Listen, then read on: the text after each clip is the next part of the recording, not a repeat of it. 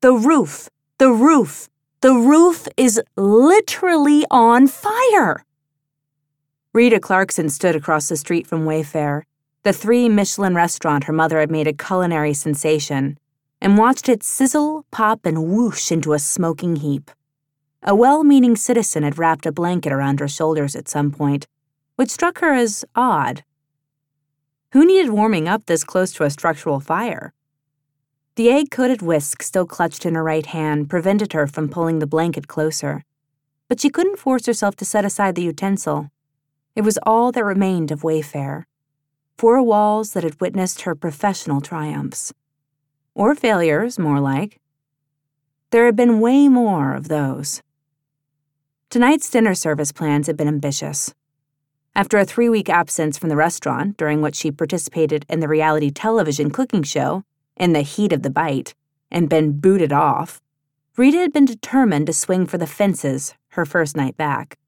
An attempt to overcompensate? Sure. When you flamed out in spectacular fashion in front of a national TV audience over a fucking cheese soufflé, redemption is a must. She could still see her own rapturous expression, reflecting back from the stainless steel as she'd carefully lowered the oven door. Hot television camera lights making her neck perspire, the boom mic dangling above. It was the kind of soufflé a chef dreamed about, or admired in the glossy pages of Bon Appetit magazine. Puffed up, tantalizing. Edible sex. With only 3 contestants left in the competition, she'd secured her place in the finals. Weeks of fast-fire challenges and bunking with neurotic chefs who slept with knives. All worth it, just to be the owner of this soufflé. A veritable feat of culinary strength. And then, her bastard fellow contestant had hip-bumped her oven, causing the center of her divine, worthy of Jesus' Last Supper soufflé to sag into ruin. What came next had gotten 948,000 views on YouTube. Last time she checked, at least.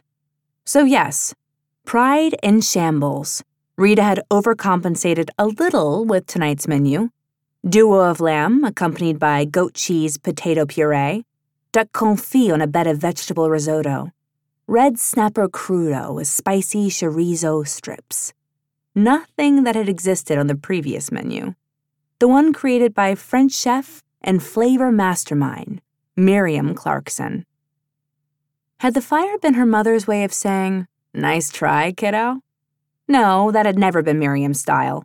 If customers had sent back food with complaints to Miriam's kitchen, she would have poured bourbon shots for the crew, shut down service, and said, "Fuck it, you can't win 'em all." For the first time since the fire started, Rita felt pressure behind her eyes. 28 years old, and already a colossal failure.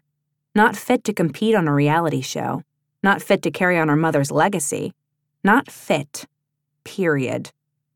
In Rita's back pocket, Miriam's notebook burned hot, like a glowing coal, as if to say, "And what exactly are you going to do about me?" A hose-toting fireman passed, sending Rita a harried but sympathetic look. Realizing an actual tear had escaped and was rolling down her cheek, she lifted the whisk-clutching hand to swipe away the offender, splattering literal egg on her face. Oh, come on! Denial, fatigue, and humiliation ganged up on her, starting in the shoulder region and spreading to her wrist. Secure in the fact that no one could hear her strangled sob, she hauled back and hurled the whisk, watching it bounce along the cobblestones leading to Wayfair's entrance. No more. She felt Belmont before she saw him. It was always that way with her oldest brother. For all she knew, he'd been standing in the shadows watching the flames for the past hour, but hadn't felt like making his presence known. Everything on his terms, his time, his pace. God, she envied that. Envied the solitary life he'd carved out for himself, the lucrative marine salvage business that allowed him to accept only jobs that interested him, spending the rest of his time hiding away on his boat. When Belmont sidled up beside her, she didn't look over. His level expression never changed, and it wouldn't now. but she couldn't stand to see her own self-disgust reflected back in his steady eyes.